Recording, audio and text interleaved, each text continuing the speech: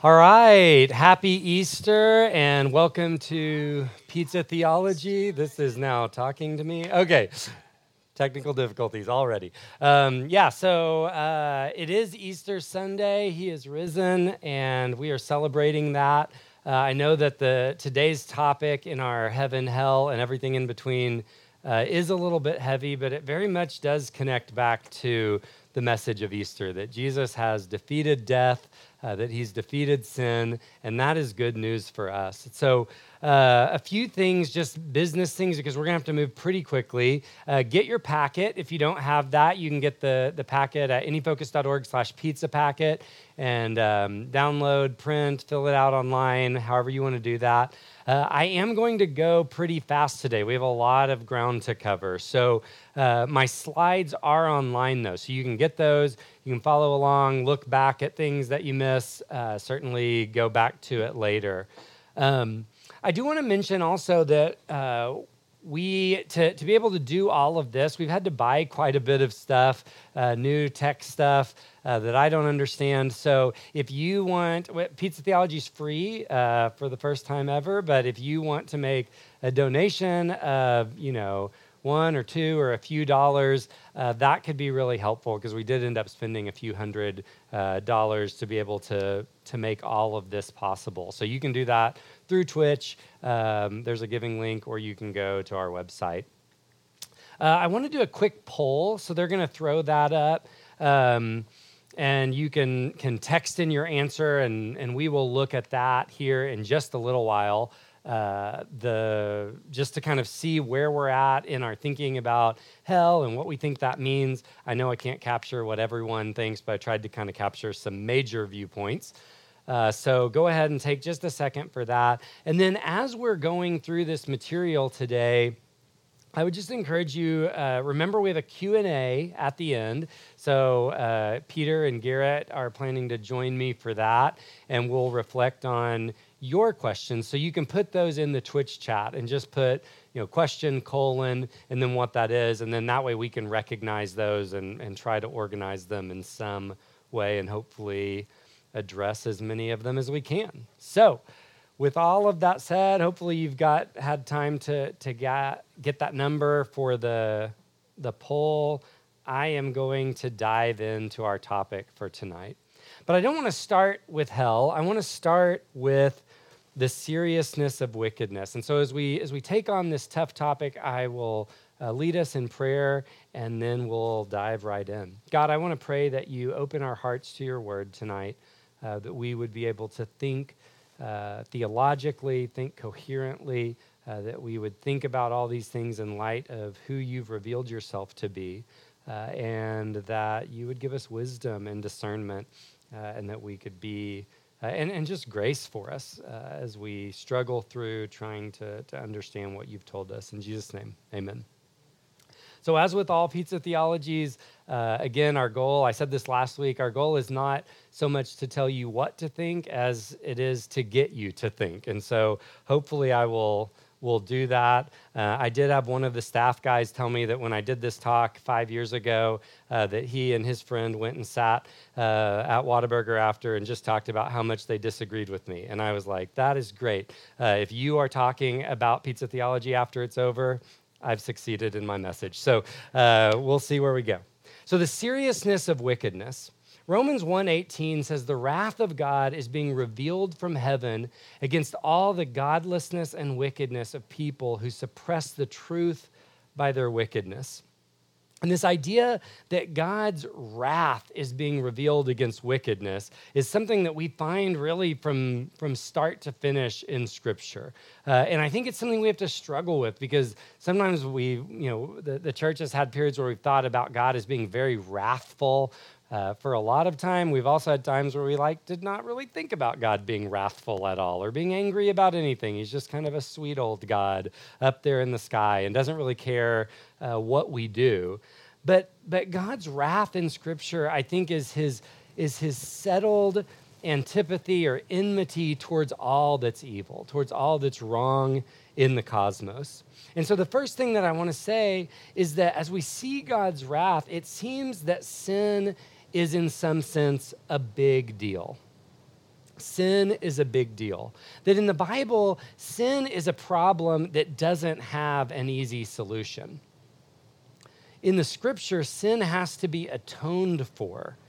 The idea is that sin damages the cosmos in some way. It damages, you guys are getting ahead of me on my notes. That sin damages the cosmos in some way, that it does something that has to be repaired. And we like to kind of sentimentalize forgiveness a lot. We like to think that forgiveness is something that doesn't really cost something. But I want you to, picture an image of like a couple fighting in their apartment. And this is a throwdown fight. They are throwing things at each other. They're wrecking the apartment. They may end up, coming to some agreement and, having a sweet makeup moment at the end of that.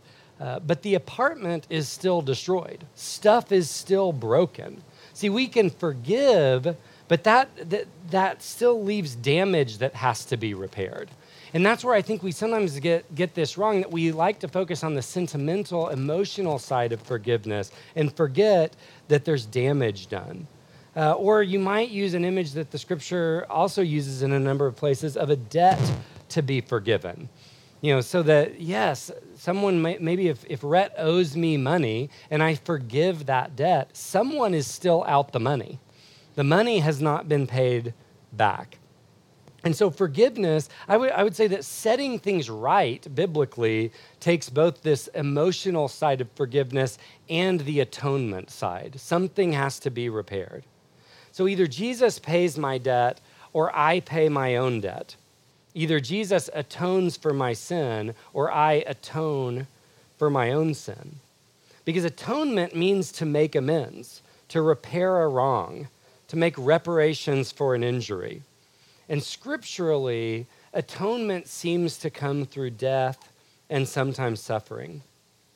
The message is that I've made a mess of things and someone has to clean it up. So let's talk about hell a little bit. The idea of hell is the ultimate expression of God taking evil seriously. That God takes evil seriously. But underlying that is the message that God takes us seriously. That God takes our choices seriously. That what we do matters in some sense. This isn't just a pre-scripted story that's playing out. We have choices to make.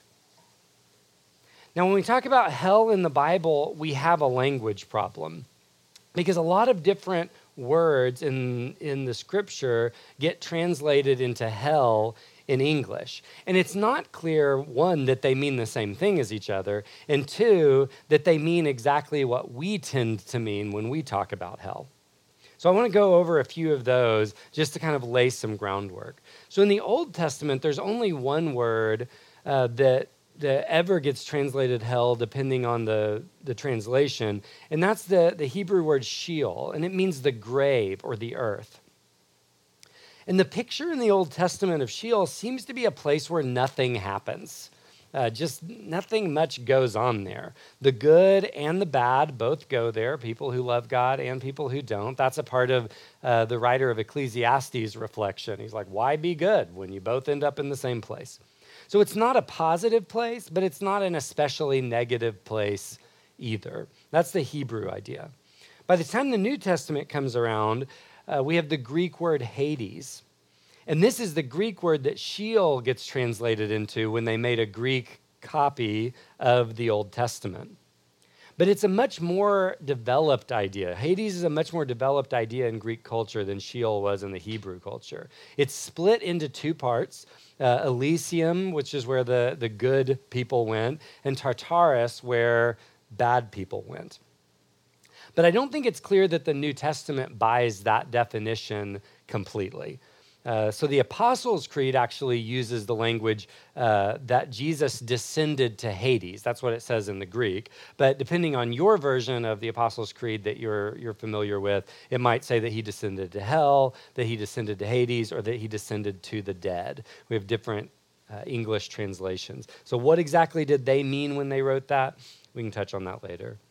Tartarus, that bad part of Hades, in Greek thought, again, the part of Hades reserved for bad people, that phrase does get, or that word does get used once in the Bible. It gets used in the New Testament in 2 Peter 2, verse 4, where he says, "For if God did not spare angels when they sinned, but sent them to hell or Tartarus, putting them in chains of darkness to be held for judgment." And then he goes on to make the rest of his point. But again, here we have it, it's used once, and it's actually never talks about people going to Tartarus. It only makes the point about angels going to Tartarus as something that they're already there. Then we have the word Gehenna. This is the word that Jesus tends to use over and over again. It's from Gehinnom, which means, is the way they said, the Valley of Hinnom. And I put a picture of it so you can see it. We used to think, and if you read a lot of commentaries or things like that or hear sermons, people used to think that the Valley of Hinnom was sort of the Jerusalem municipal dump, that it was where they threw out their trash and burned their trash. But scholars don't really think that's true anymore. The earliest reference to that idea is like 1,000 years later than Christ. There's no archaeological evidence that they were using that area as a dump.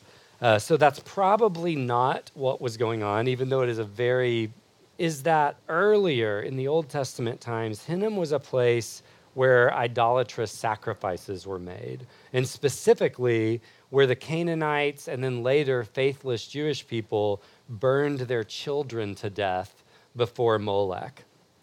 So Jeremiah 7:31, God says, "They've built the high places of Topheth in the valley of Ben Hinnom to burn their sons and daughters in the fire, something I did not command, nor did it enter my mind." So in Jewish thought, Hinnom is an accursed place. It's an accursed valley. It's a place of suffering and wickedness. So everyone, when Jesus uses it, everyone knows what he means by that, right? It would be kind of like if we talked about Auschwitz or something like that, just a place that it's like the very worst kinds of things happened there. And if we said, like, if this happens, you're going to end up in Auschwitz, it's like, ooh, that has a powerful punch. And so Gehenna sort of becomes the Bible term for the idea of Tartarus, where the wicked go. Jesus uses this term as a synonym for God's judgment. I think in Jesus' teaching, it's often the opposite of the kingdom of heaven. But he never teaches on it directly. There's never a time where Jesus teaches, like, this is what Gehenna is. This is what's going to happen. But I think that what we do see is that it seems to be an image of fire and destruction more than some sort of well-defined afterlife kind of place. Jesus doesn't seem to be using it in an afterlife way. And then the last term I want to talk about is this lake of fire. This is the term that's used in Revelation 19 to 21, those chapters. And we'll touch on that. We'll read some of those. But this idea of a lake of fire sort of speaks for itself. And again, that one seems to get translated lake of fire. So in summary, Hades is kind of the Greek parallel to Sheol, the place of the mostly sort of vaguely unhappy dead. Hades is ambiguous, but hell is not merely Hades. Tartarus, Gehenna, and the lake of fire are definitely negative places, super negative places. So our key text here, Revelation 20, I think I put it on your screen here. When the 1,000 years are over, this is our reference where we get the 1,000-year reign or premillennialism. It just comes from this one verse. When the 1,000 years are over, Satan will be released from his prison and will go out to deceive the nations in the four corners of the earth, Gog and Magog, and to gather them for battle. In number, they're like sand on the seashore. They marched across the breadth of the earth and surrounded the camp of God's people, the city he loves. But fire came down from heaven and devoured them. And the devil who deceived them was thrown into the lake of burning sulfur, where the beast and the false prophet had been thrown. They will be tormented day and night forever and ever. Then I saw a great white throne and him who was seated on it. The earth and the heavens fled from his presence, and there was no place for them.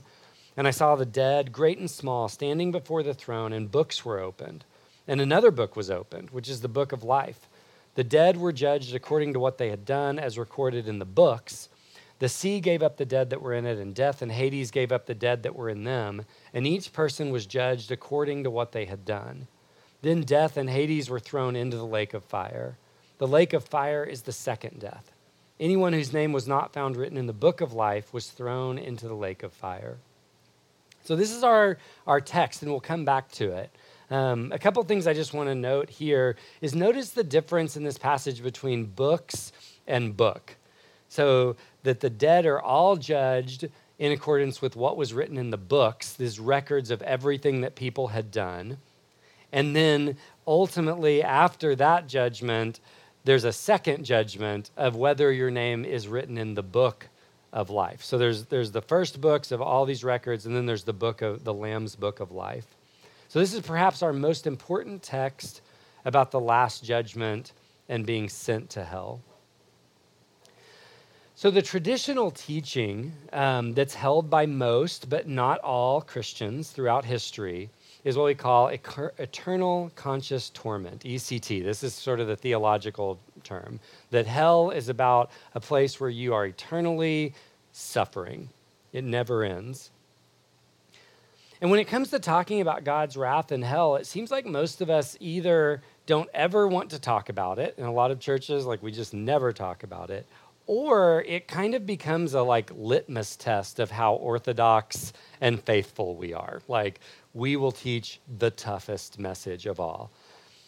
And I know for me, I probably have been in churches that did both.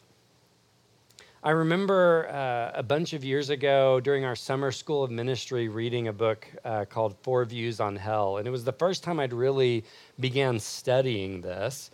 It was a pretty interesting experience because I went in sort of thinking one thing and came out thinking something else, but not came out of reading the book, but came out of this whole process that God was leading me on. And it forced me to rethink a lot of other things, and that's some of the stuff that I want to show you tonight. But again, you don't have to agree with me on these things. I want to get you to think, not tell you what to think.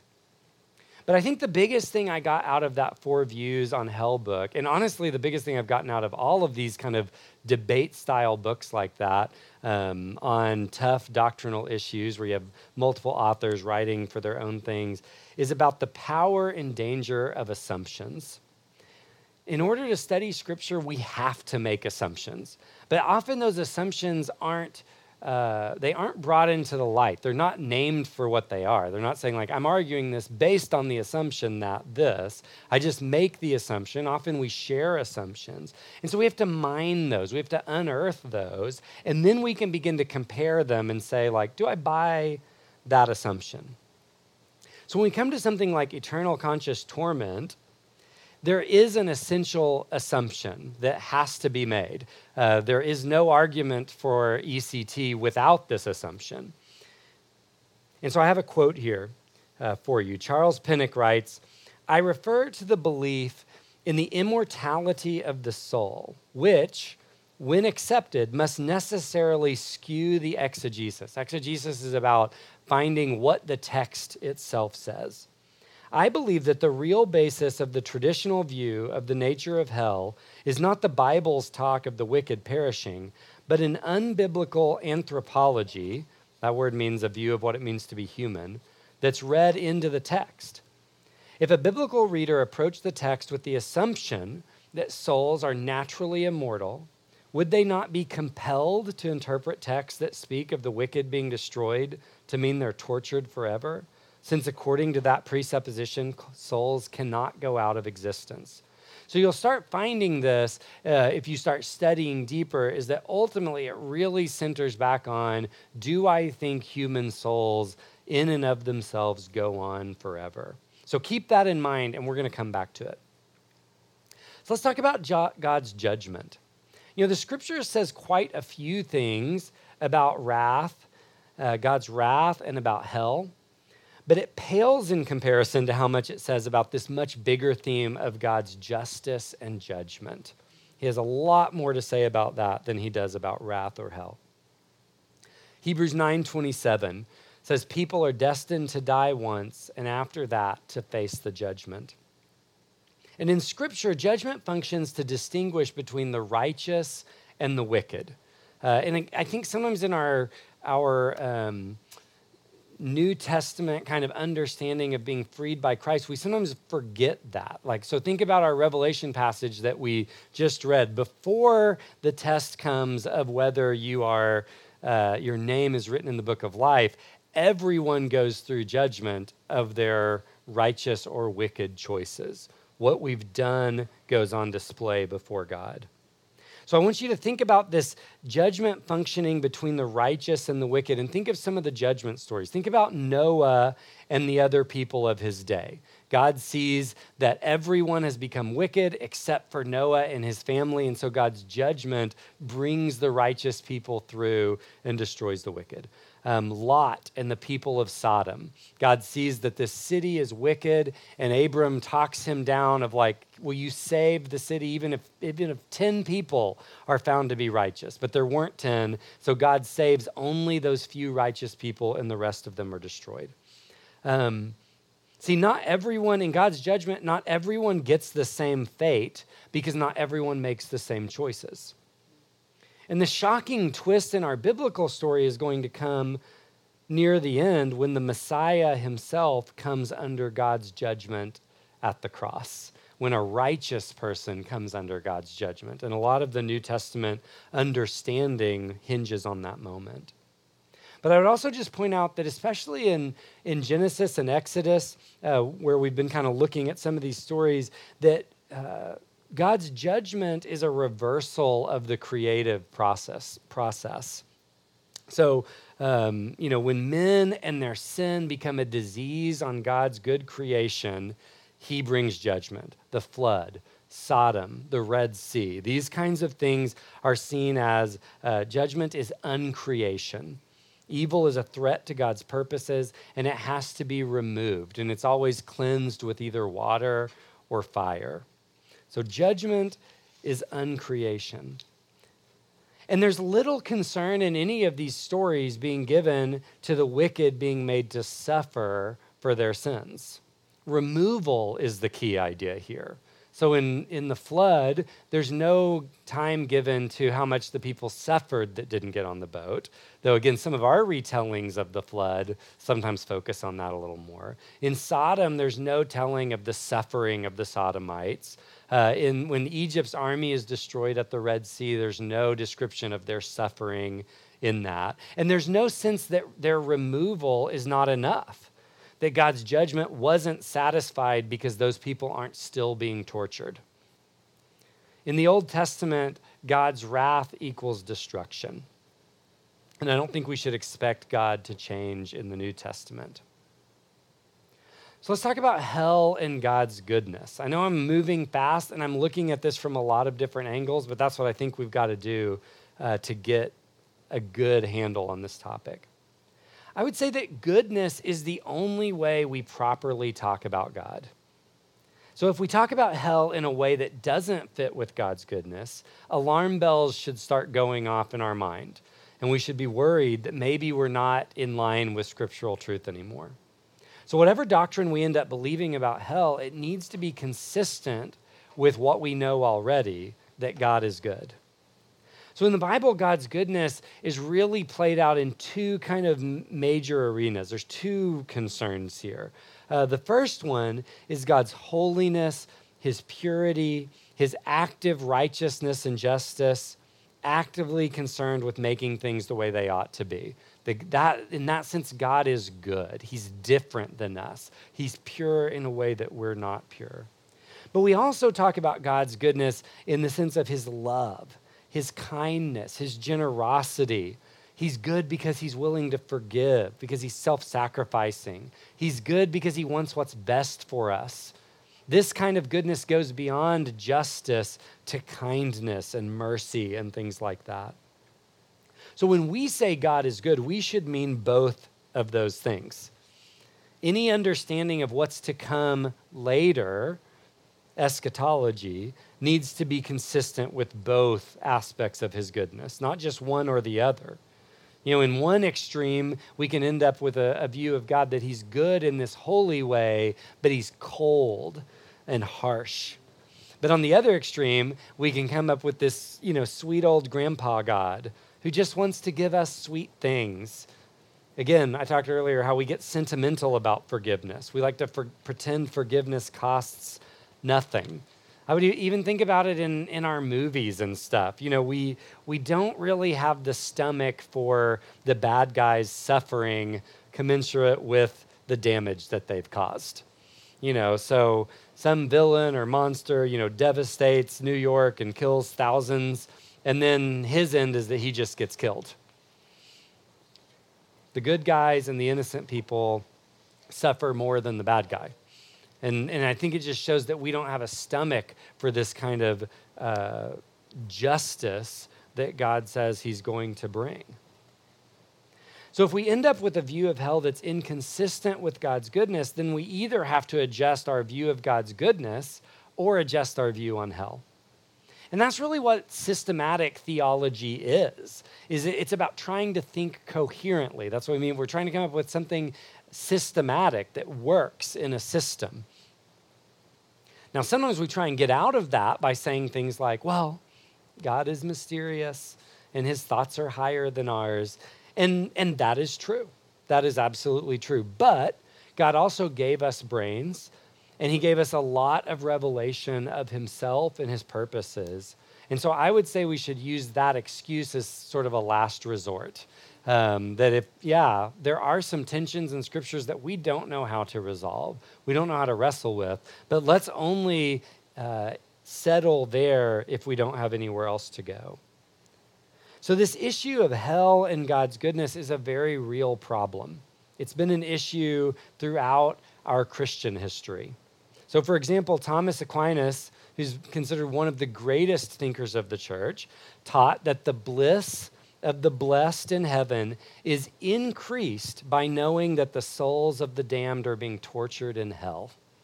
The bliss of the blessed in heaven is increased because they know other people are being tortured. I think we should think hard about something like that. To me, it seems incoherent with God's goodness. So what do we mean by hell? I talked about the Greek words or the words of the Bible, but what's the message in the scripture? In the scripture, I think hell, I would lump it into two things. The first is that hell is a destination or an outcome. It's a destination or an outcome. That hell is a rejection of God, and therefore it's a rejection of what's good. When you push God away, what's left is hell, because God is the source of all that's good. Every good and perfect gift comes down from the Father of lights. So we may think that something else is good, but Proverbs 14:12 reminds us that there's a path that seems right to a man, but in the end, that path leads to death. And we find that there are things our culture calls good that God does not call good. But ultimately, what's truly good will be gone when God is not in the picture. So hell's a destination. And then the second image that gets used frequently is that hell is a kind of fire. And fire in Scripture is usually about testing, judgment, and or purification. These are the ways that fire was typically used in ancient times. And again, we don't need to be thinking about fire in modern terms. Like we're able to create fires, that have many, many thousands of degrees and things like that. They were not able to do that. They were able to light things on fire. And, and so you have to get that image and not bring too much of our modern science into it. But then and now, we put things in fire to see what they truly are, to separate things out. Fire can even make things better. So we think about the refiner's fire that helps us remove base metals from a pure metal that we want. And sometimes we see that there's nothing worth keeping after a fire. So that's the image that Paul's using in 1 Corinthians 3:12-15. He's talking about teachers in the church or Christian leaders and the work that they do. But he says, he talked about building on the foundation of Christ. He says we can build using gold, silver, costly stones, wood, hay, or straw, but our work will be shown for what it is because the day will bring it to light. It will be revealed with fire. and the fire will test the quality of each person's work. If what's been built survives, the builder will receive a reward. If it's burned up, the builder will suffer loss, yet will be saved, even though as one escaping through the flames. So the fire sometimes just cleans things out, gets rid of the dross. Fire will tell the truth in this image. A passage that I think is really important for us as we think about eschatology is 2 Peter 3:10. And here we have some challenge with translation, so I'm going to give you a couple of different versions. The New King James Version and the Old King James Version, talk about that there here at the end of this verse that the earth and the works that are in it will be burned up. So here's an image of fire. The NIV takes a version that the earth and everything done in it will be laid bare. So we have to kind of wrestle with this thing of, is this talking about destruction or revelation? And it's not just the NIV. The Christian Standard Bible uses the word disclosed. The ESV uses the word exposed. The CEV says that they'll be seen for what they are. So, but there's also a number of other versions that use this burning language. But either way, I think what we've got is apocalyptic language that ultimately the earth and everything in it will be passed through fire. And I think we have to balance that somehow against all the language of renewal and resurrection that's also being used, talking about this same time period. So that's the fire imagery. So why is hell good? I think it's good, number one, if we take this destination thing, because it affirms and respects our freedom and the validity of the choices that we make. Hell is morally serious, and hell takes us seriously. You could get a picture of a daycare worker who, wants a little kid to draw a picture of their family and then just sort of stands over them and is like, no, not that color. Pick this one. No, draw this. And just sort of ends up taking their hand and making this picture versus sort of letting them draw the picture. God is not the high control daycare worker, right? Who constantly corrects until he just ends up doing it himself. That's not the picture that he gives us, that he gave us choices. He lets us do what we choose to do. The Christian teaching, and this is regardless of positions on predestination, is that this world is not just an illusion or a drama that's being played out. That you and I both have a serious responsibility, that we have serious moral choices to make. And we have to ask ourselves, if we don't have that, what do we have instead? If our choices don't matter, then what? Is that consistent with God's moral goodness? Is it consistent with God's moral goodness if someone who decides to live a daily life of purposeful wickedness and they end up with the same result as someone who lives a daily life of purposeful goodness and love? So hell takes us seriously. And then secondly, as a fire, hell is good because the truly good is ultimately revealed, and the truly evil receives what it deserves.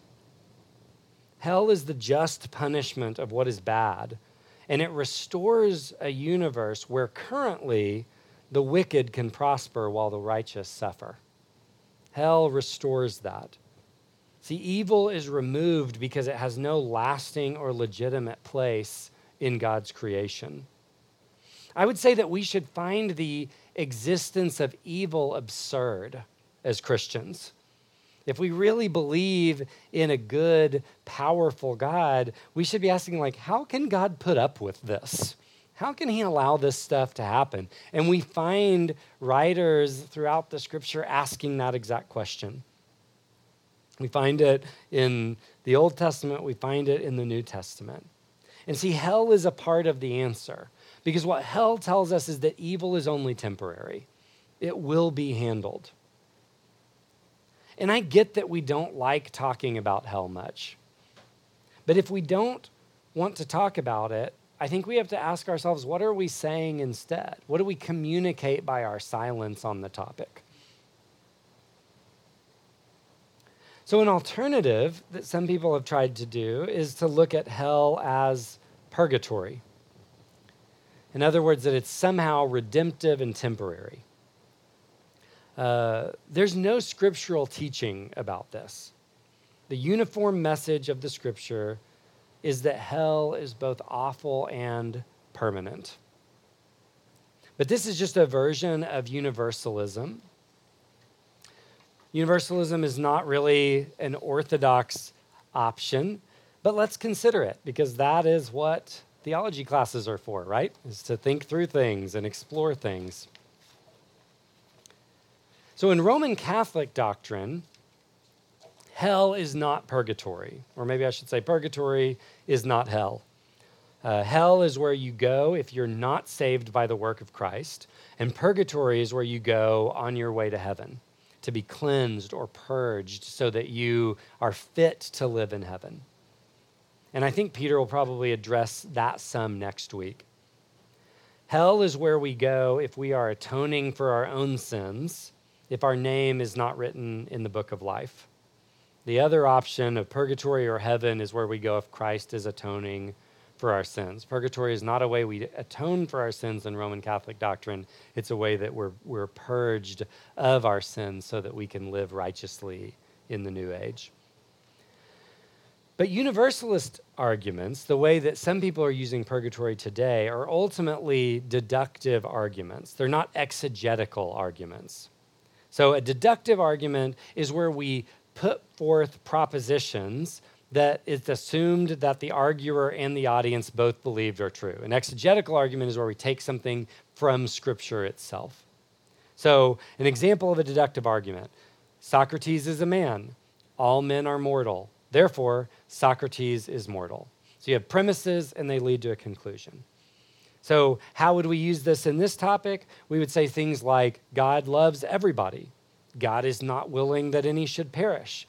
God is all-powerful. Therefore, no one will perish. So this deductive argument is always an argument from God's goodness and God's power, and maybe something about the nature of our decision-making. So we say things like, if God has endless time to work on us, and if he's infinitely beautiful and attractive and good, then ultimately, even the most sin-crazed denizen of hell will eventually come to his senses and come to salvation. And deductive arguments are a legitimate way to argue. This is not a crazy thing. We do this all of the time. We have to do this to make our way through the world. But we just need to know that this is the way universalism is argued, because the scriptures on hell can't be squared with this. The exegetical argument does not line up with that kind of deductive argument. It just doesn't work.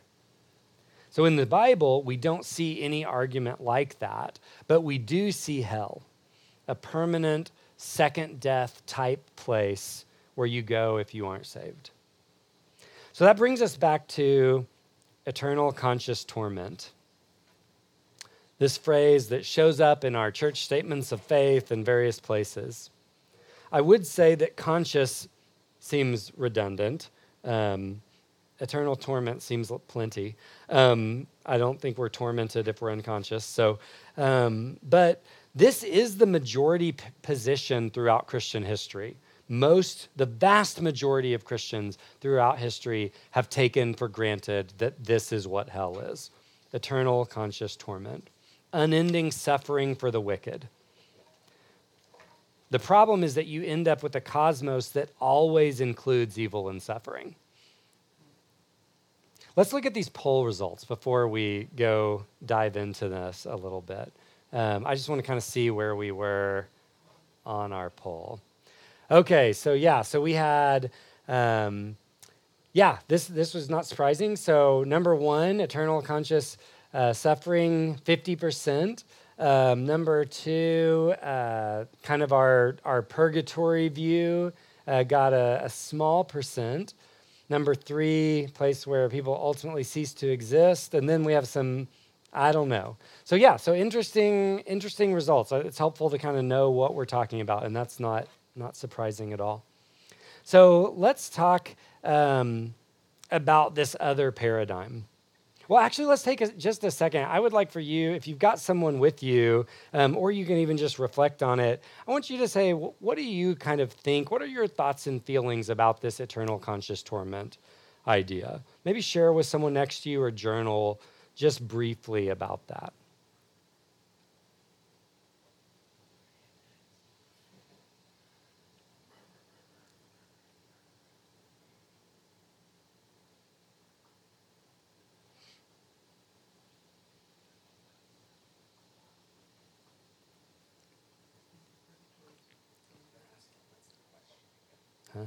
What's the question? What do you think and feel about eternal conscious torment?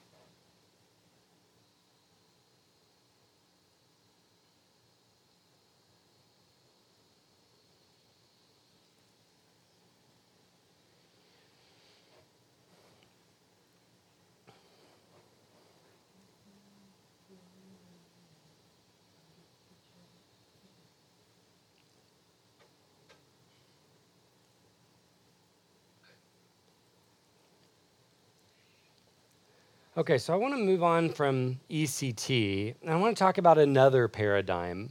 We're really moving on from ECT and various versions of universalism. Another paradigm. This is a small minority view, though a number of key theologians from many denominations do subscribe to this, but it is a minority. And I think it's helpful to remember when you're dealing with minority and majority, that we should take seriously what the majority, past and present, think, but that doesn't mean that we have to accept it unthinkingly. Some examples.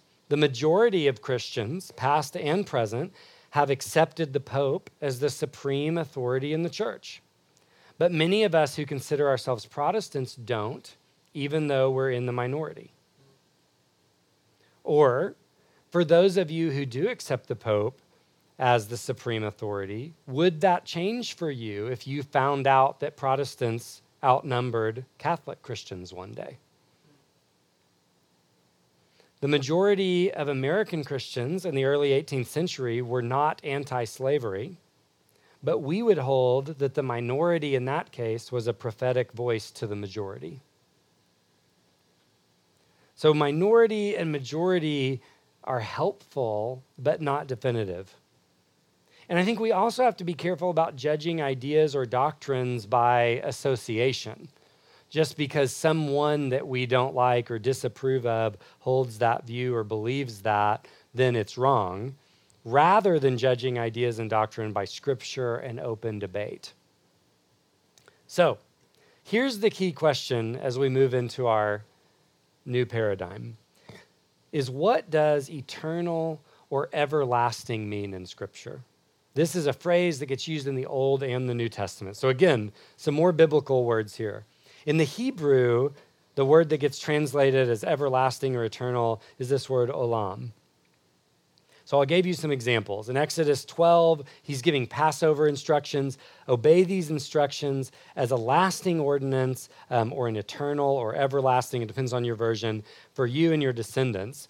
When you enter the land that the Lord will give you as promised, observe this ceremony. So that's Passover. Passover as an eternal or lasting ordinance. Different versions also say things like perpetual or permanent. But it's not perpetual for Christians because Jesus has come as our Passover lamb. And so we don't still do those things. Exodus 29, I gave you, these are lots of instructions for how Aaron and the priests should dress and things that they do. It says that the priesthood is theirs by a lasting ordinance. So Aaron's priesthood is a lasting ordinance, but the entire book of Hebrews argues that it isn't now. It was perpetual until it wasn't. In 1 Kings, I gave you some things. The priests then brought the Ark of the Lord's Covenant to its place in the inner sanctuary of the temple, the most holy place, Then Solomon says, ultimately I built this temple so that it's a place that you can dwell forever. Each of those highlighted words is I'm telling you where olam was used. You can dwell forever. So the temple was built as a place for God to dwell forever, eternally, everlastingly, but it's been demolished. So don't literalistically press forever into some kind of philosophical ideal in the Old Testament. It might mean that. And again, for sake of time, I'm giving you examples where it doesn't mean that. But it doesn't have to mean that. It does mean that in other places. And we use these words in the same way, to mean both things. In the Greek, the word is aionion, and it can mean forever or eternal, but it can also mean something like of the age to come. And it can be used for an action that is temporary that has an eternal result. And I want to give you some examples of this where this word means it's a temporary action that has a permanent result. So Hebrews 6, 1 and 2. Therefore, let us move beyond the elementary teachings about Christ and be taken forward to maturity, not laying again the foundation of repentance from acts that leads to death and of faith in God, instructions about cleansing rites, the laying on of hands, the resurrection of the dead, and eternal judgment. So eternal judgment, here's our key word. The point is not that God goes on judging and judging and judging and judging forever, like that he's always judging. The point is that he judges, and then the judgment that he makes lasts. So in Revelation, judgment happens at a specific point in time. Its implications are permanent. Hebrews 9:12. He didn't enter by means of the blood of goats and calves, talking about Jesus entering the most holy place, but he entered the most holy place once for all by his own blood, thus obtaining eternal redemption. Aionion there. Jesus isn't redeeming us eternally. The whole point of the book of Hebrews is that unlike the old way, Jesus only had to do it once, and then it was done. The implications of it are eternal. He doesn't have to go every single year and do it again and again and again like they did in the Old Testament priesthood. Different author, Mark 3:29, Jesus says, but whoever blasphemes against the Holy Spirit will never be forgiven. They're guilty of an eternal sin.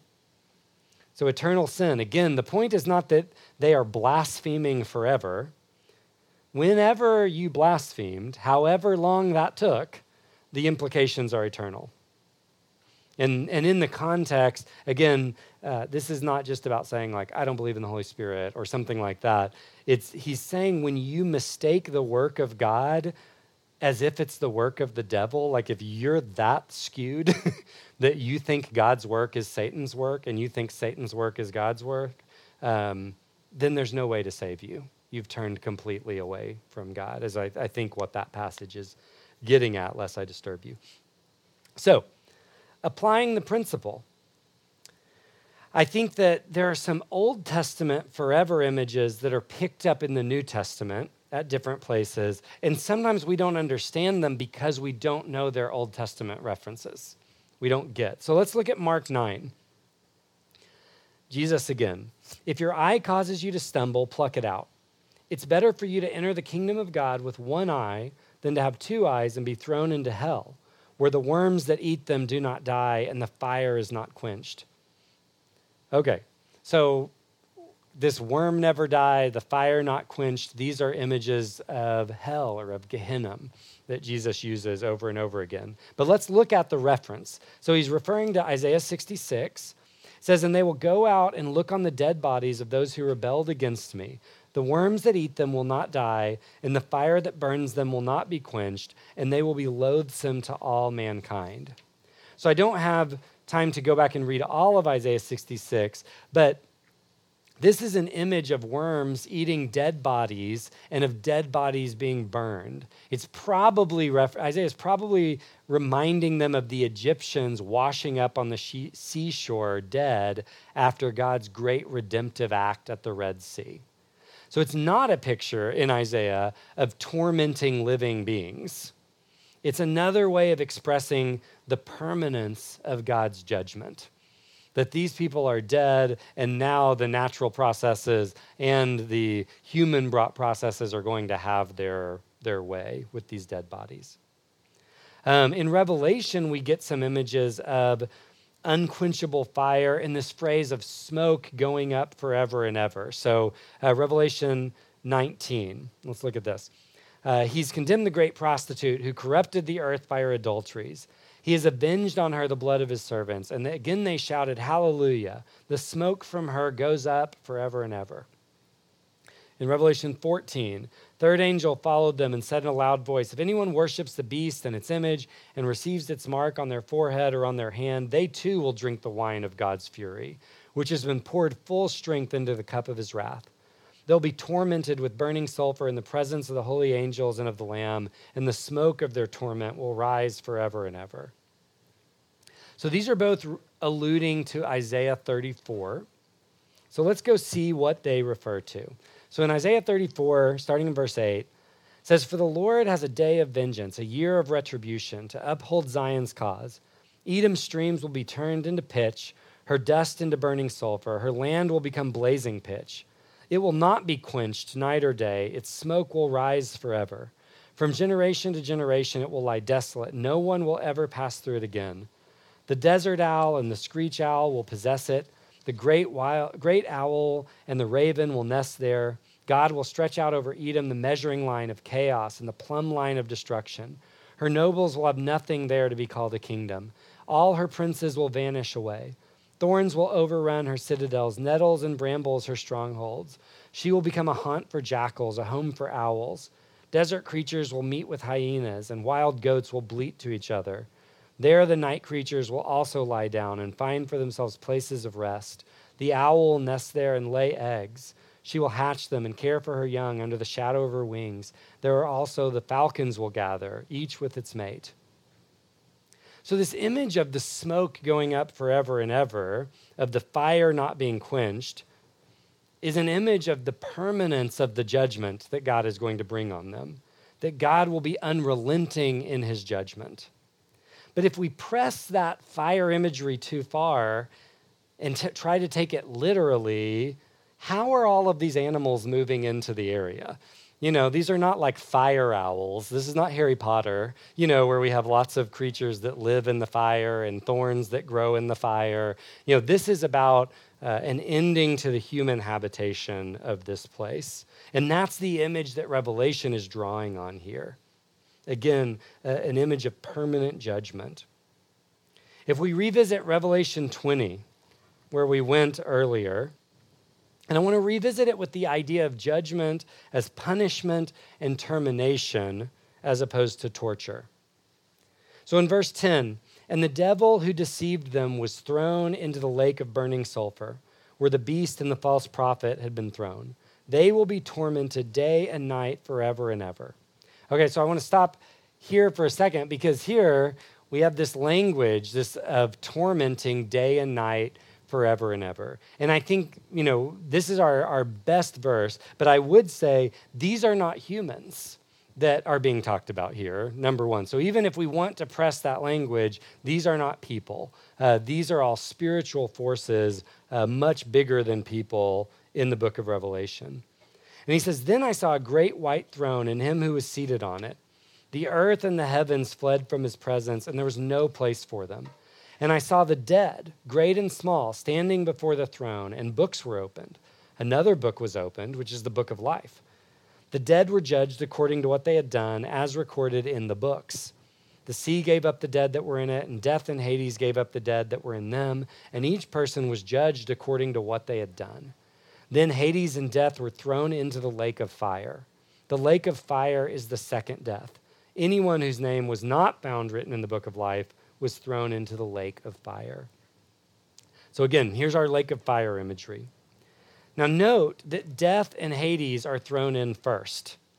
So our question that we have to ask, if we're using this as image of torture, is do we think that death and Hades are going to be tortured? Of course not. They're abstractions. These are not beings in some way.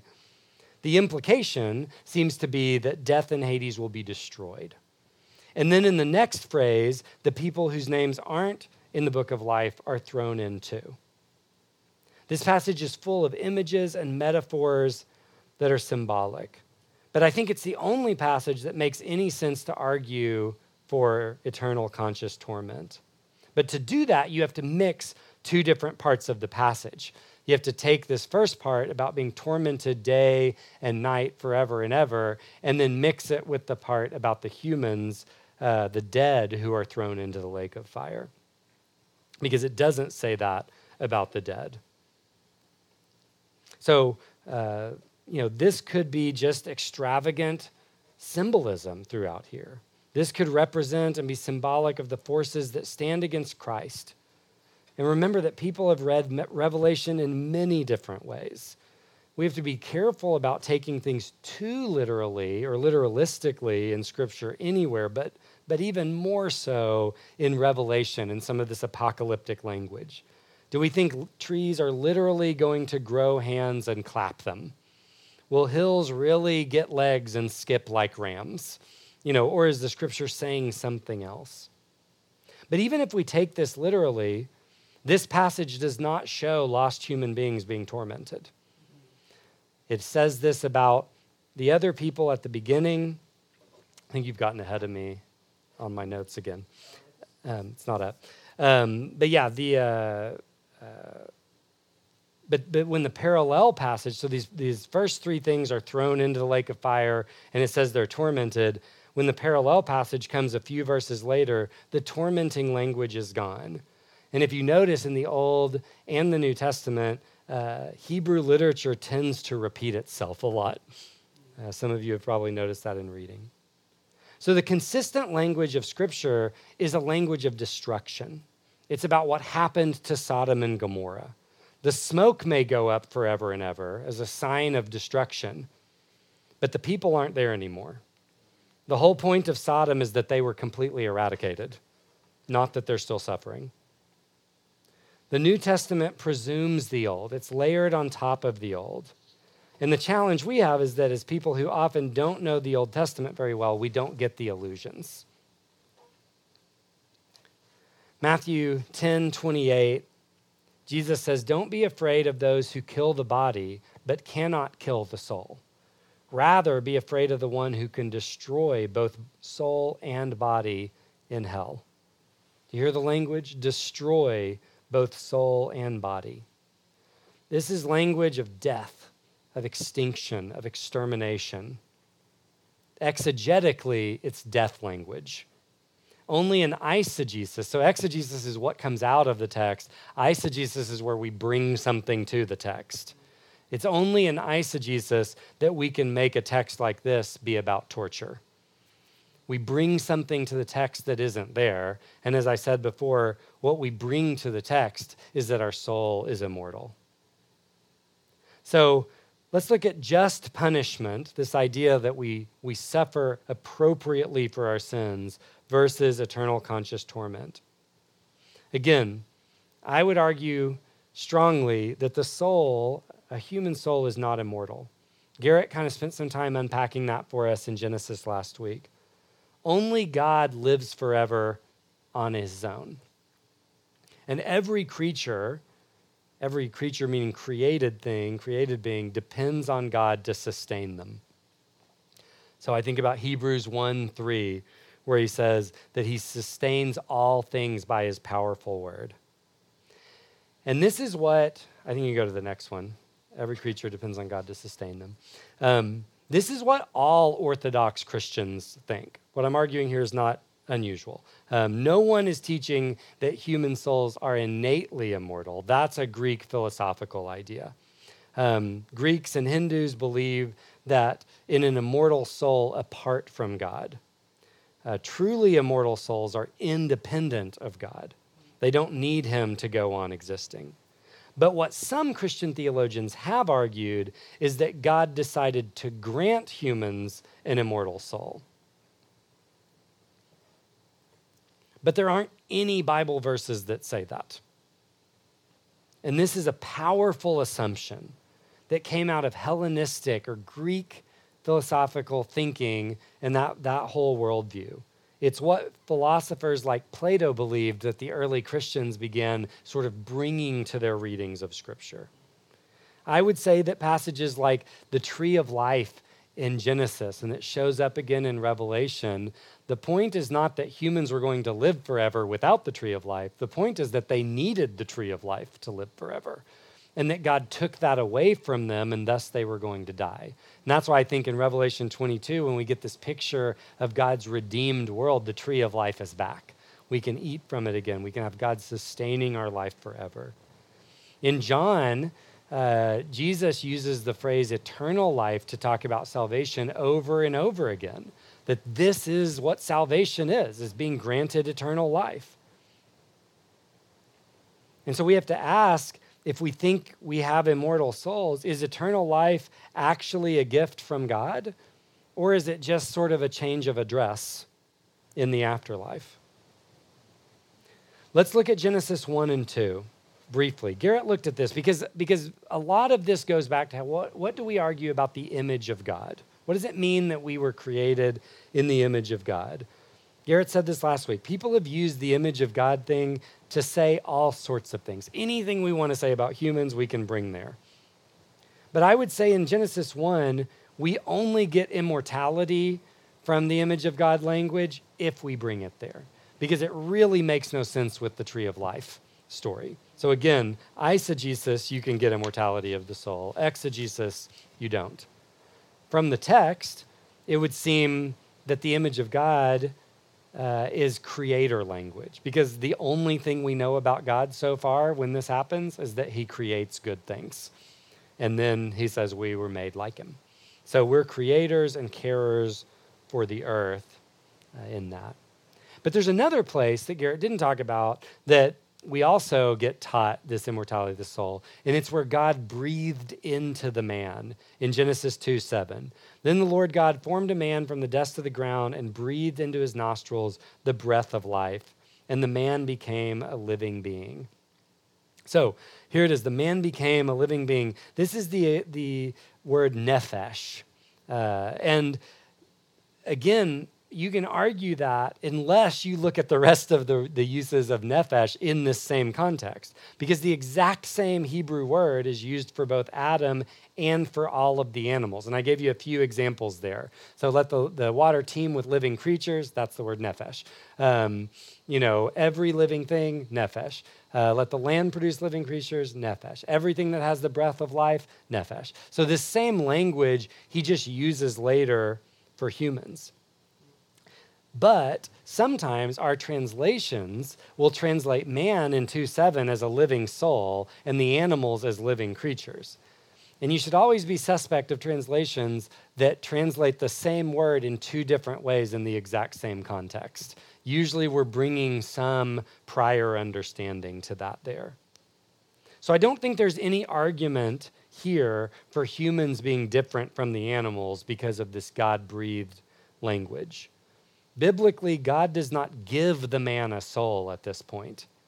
He makes the man become a soul at this point, become a living creature. So the story of Genesis is that humans were not created immortal, but had and lost the chance at unending life. And so we need the rest of the biblical story, that immortality is something that has to be entered into as a human. It has to be given to us and sustained from somewhere outside of us. Biblically, immortality is something to look forward to. It's something that comes at the end of the story, not at our beginning. And you could also reference 1 Corinthians 15:42 or Psalm 21:4. I don't have time to go to those. This quote, I think, is helpful. He says, there have been a couple of forces eroding the doctrine of the immortal soul. The most obvious has been the inroads made by biblical studies.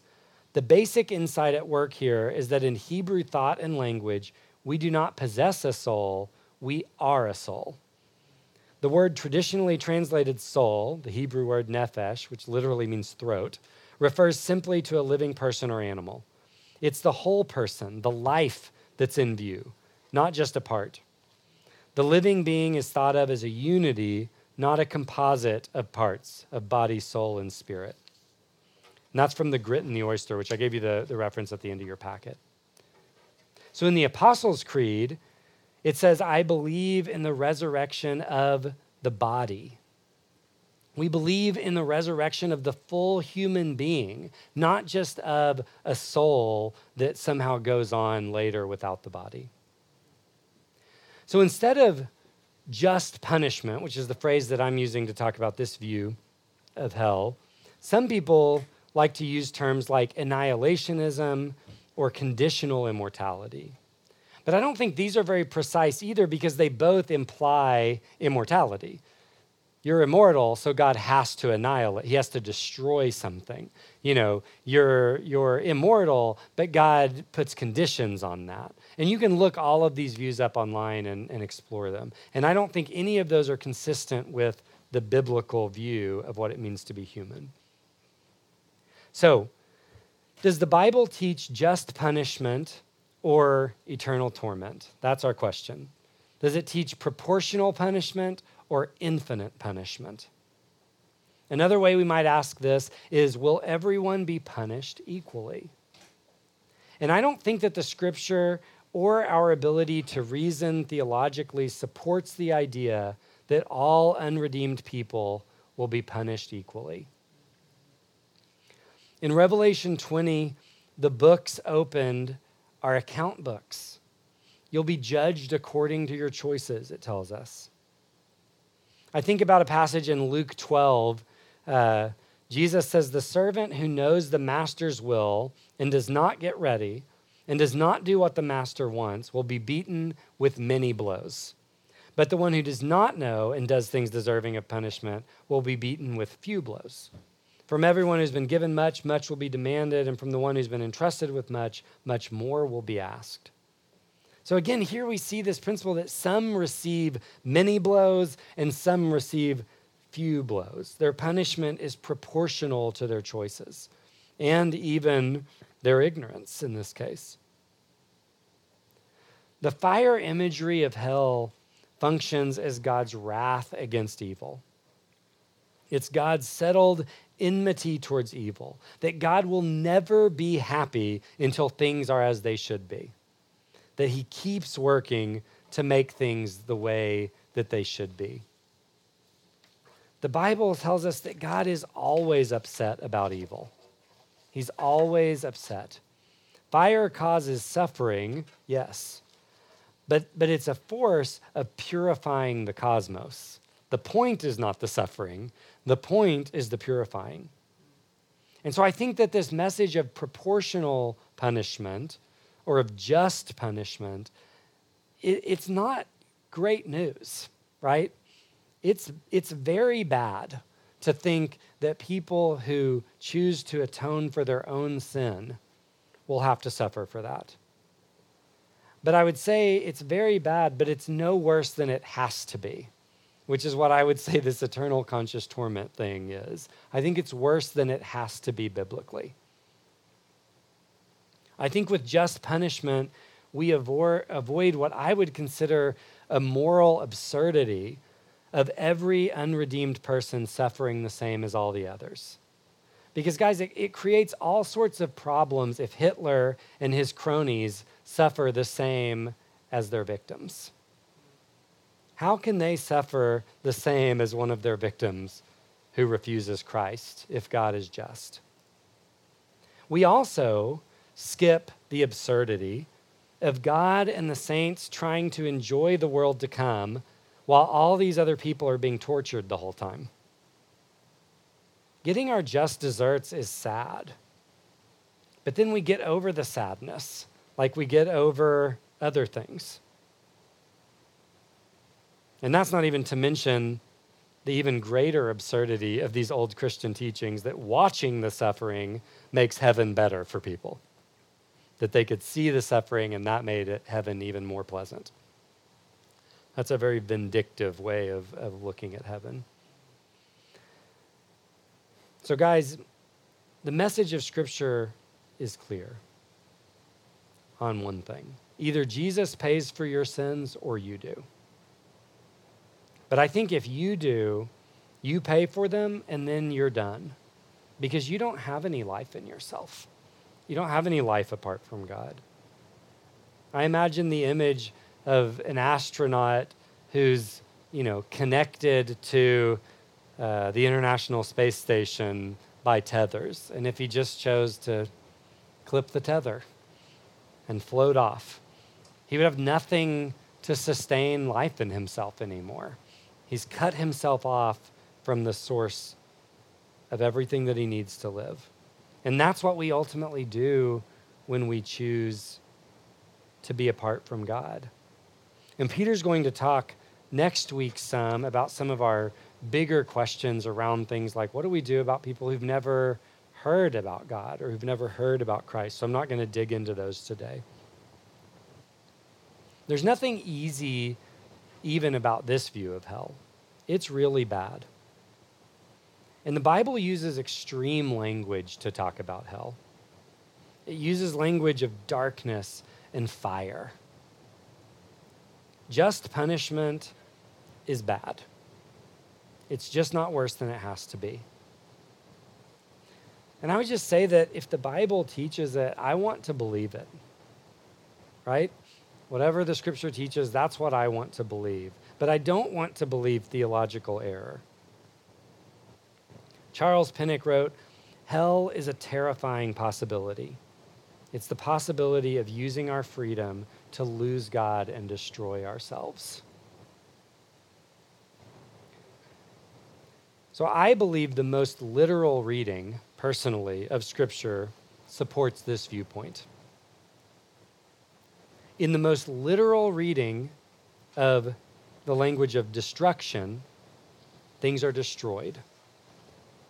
I don't think it's a literal reading of destruction to say that destroyed things are tortured forever. The most literal reading of the image of fire burns things up, because that's what fire does, rather than the image of fire meaning something that causes pain continually without actually consuming or burning anything. And the only literal way to square darkness with fire, those two powerful images of hell, is if the fire goes out at some point and all you're left with is darkness. So I'm not arguing to move away from a literal reading of Scripture. I'm arguing to move toward a literal reading of Scripture and to take the language that God has given us seriously. God does not want anyone to perish. He doesn't want anyone to perish. And in the end, he will have done all that he can do to draw the entire cosmos into shalom, into relationship with him forever. He's making all things new. And the only people who will perish are those who are determined to go a different way, the ones insisting on it. God is not vindictive. In the end, he will be shown to be just, and he'll be shown to be the justifier of those who call on him. And that's consistent, again, with any view of predestination. So I want to use this quote, again, from this this source called The Grit and the Oyster that I gave you the reference to, of two possible endings of Scripture. I think he paints a powerful picture. Option one, in the new creation, the world is made anew, but there's a zone where the effects of sin continue. Not everything's redeemed. There's a part of the creation where misery and death continue forever and ever. And for this zone, there is no remedy, ever. Heaven is a paradise, a palace of endless bliss, except that if you go downstairs, you'll find the dungeons, and there's a torture chamber. And that would be an exaggeration or a depiction of this traditional view. Option two is that part of God renewing the creation is to condemn, destroy, and remove all that stands against God and his purposes of blessing. Sin and the devil and all those who side with him will be removed from the creation, i.e., removed from createdness, i.e., removed from existence. Like when a surgeon removes a cancer, God will cut these diseased parts out. In the end, they will no longer be found anywhere. And that's this more annihilationist or just punishment view. So the question that we end with is, what do you think? Which of these answers best fits with the story that biblical theology tells us? And again, I'm not asking you to change or even decide your view tonight, but to begin engaging with these scriptures. I want you to think about our biblical theology and the story that it tells. I have a picture here. It's very dramatic. But again, this is the traditional view. And I think we have to wrestle with the question, is that really how the Bible story ends? Is this really God's final purpose for creation? I wouldn't have thought so. Doesn't the story of redemption project forward into a new world from which every trace of opposition to God has been judged and eradicated? There's no pit of furious, teeth-gnashing skeleton souls. There's nothing but the glory of God covering the whole earth for eternity. That's how it reads to me, anyhow. So, we're going to take about a 5-minute break, and then we will launch into Q&A. Thanks for being with us.